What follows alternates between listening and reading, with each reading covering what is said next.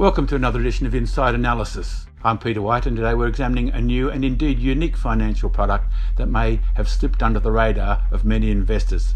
Understandably, media and markets have been focused on just three things of late: COVID, and COVID. A few weeks ago, however, a major new ETF, that is an exchange-traded fund, was launched on the ASX that gives Australian investors simple and direct access to the fastest growing and most successful tech companies in the world. They're known as the FANGs, and this is known as FANG Plus, and its ASX ticker is FANG. Now, many investors are familiar with the term FANG. It stands for Facebook, Amazon, Netflix and Google, though of course Google is actually Alphabet these days. And you can also spell FANG with a double A. The A includes Apple sitting alongside Amazon. But FANG Plus includes not only these five behemoths, but five other rapid growth tech companies. ETF Securities has a track record of producing product innovation, having introduced the world's first ever physical gold ETF, which also trades on the ASX. With me today is ETF Securities CEO Kris Walesby to explain the structure and rationale of the ETF Securities FANG Plus ETF, which, as I said, has the ASX ticker FANG. Welcome, Kris. Can you give me a brief overview of the FANG ETF? First up, why did you launch this product? So what we do with all of our products is we try, where possible, respond to investor demand. And what we found over the past 4 or 5 years that we've been speaking to investors across Australia is that many of the reasons why people invest abroad, especially non-professional investors, mums and dads around Australia, is to get access to those companies that you just mentioned. So the Apples, the Googles, the Amazons. And actually, when they invest in single stocks, so single companies outside of Australia, really that's what they want. So they are using active funds to try and get that exposure, or they're buying the companies individually, but really they wanted one package which did that for them on the ASX so that they could buy and sell it in Australian time zone without having to change their money to US dollars, which they don't for this fund, or to fill in any W8 Ben forms, which they don't for this fund. So really we did it as a response to what was overwhelmingly what many of our investors said that they wanted to buy if it was in a fund form, basically those big global behemoths in their SMSF or investment accounts. So the fund is unhedged though, is that correct, Kris? Yes, it's unhedged, so you get both the exposure of the underlying companies and the movement of the US dollar against the Australian dollar as well. Right. And your prime target or target client or investor is individual Australian investors rather than exactly. Both SMSF or just standard investment accounts. What we have done is produce a product that is extremely cheap and takes away all the administrative hurdles of having to buy the individual companies yourself. You have to have W8 Ben forms, which is a tax form that a US government expects you to do. You'd have to pay commission on every one of the 10 companies. And because these companies have a tendency to, individual companies have a tendency to do particularly well in certain periods of time.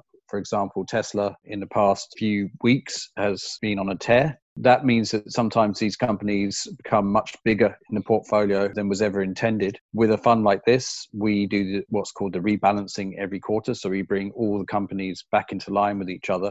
Again, if you're an individual investor, you would have to pay commissions to sell part of your profits to do that yourself. So there's 10 companies and 10% each. And how often is the rebalancing to keep that 10% weighting? Yeah, that's every quarter. So actually you raise a great point. So it is equally weighted. And that's a concept that isn't new in Australia. Certain other fund managers have launched ETFs with equal weighting, and the most famous being the VANEC Market Vectors Australian Equal Weight. This product is equal weighted as well. And for those who don't know what equal weight means, it is exactly what it says. So it basically weights every company in the fund with exactly the same weight as the others. Exactly. So rather than having something like Google being the biggest company because it's biggest by size, here Google will be exactly the same size on the rebalance date every quarter as Tesla or as Twitter. So they're all given a fair go rather than it just being about the size. And why did you go for FANG Plus rather than just the 4 or 5 original FANG companies? Why have we got 10 companies?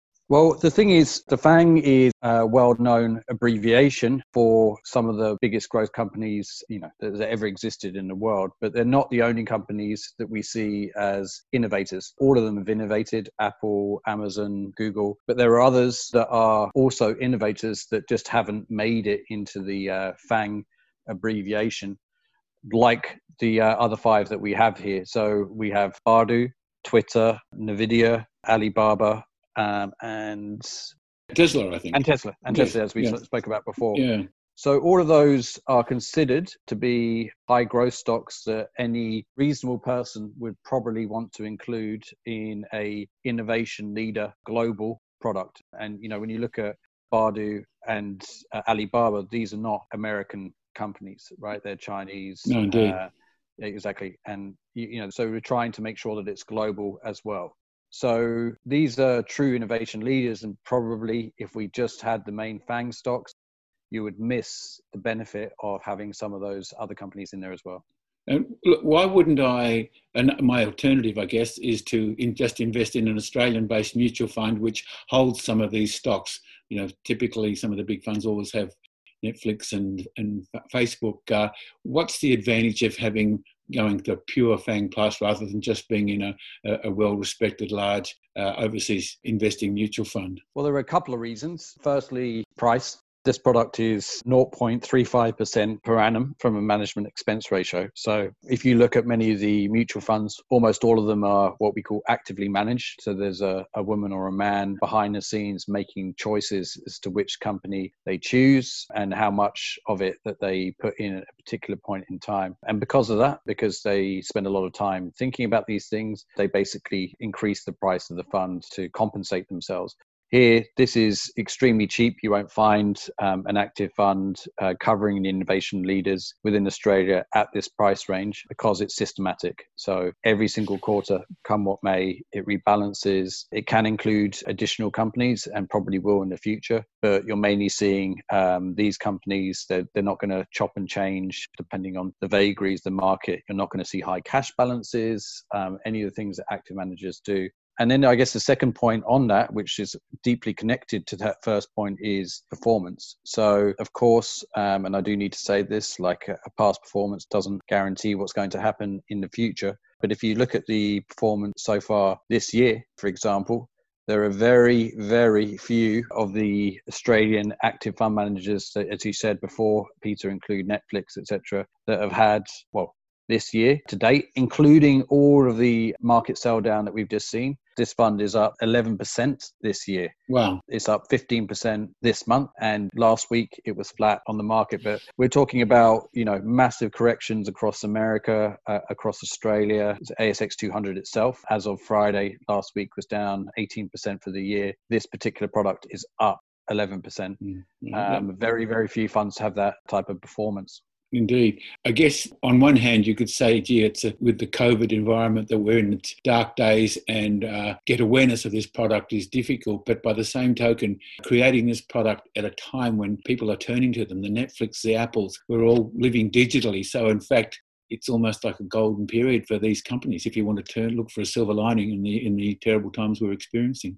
Well, it's absolutely true. I mean, there's a standard investor test, which is, what are you doing today? Should I invest in it? Not so much in Australia, but in the rest of the world, in very, very densely populated countries like the UK and America, people have resorted to Amazon in much higher numbers than ever before, because it means that they can deliver things to their home without going to the shops. That's an obvious thing. And we all know with Netflix, the subscription rate's much higher because people are again at home. But then you have things like Google, Baidu, Alibaba, the same experience. But these companies are considered, have been for a couple of years now. People have been describing them as the new defensives because they've got relatively inelastic demand. And I know that's an economical term. But it basically means that people are still using Google even when the world is bad.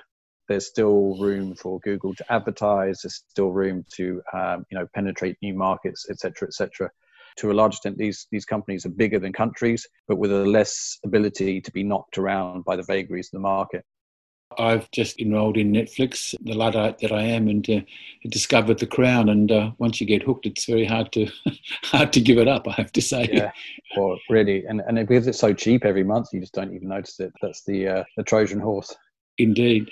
Thanks for talking to us today, Kris. Any other points that you'd like to make? The only main point is the obvious point that this is being designed so that people in Australia can trade basically the top companies in the world in one package in the Australian time zone.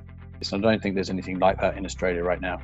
No, and the appeal of not having to fill out American tax forms and the accounting, I think that is a major, major attraction. Absolutely.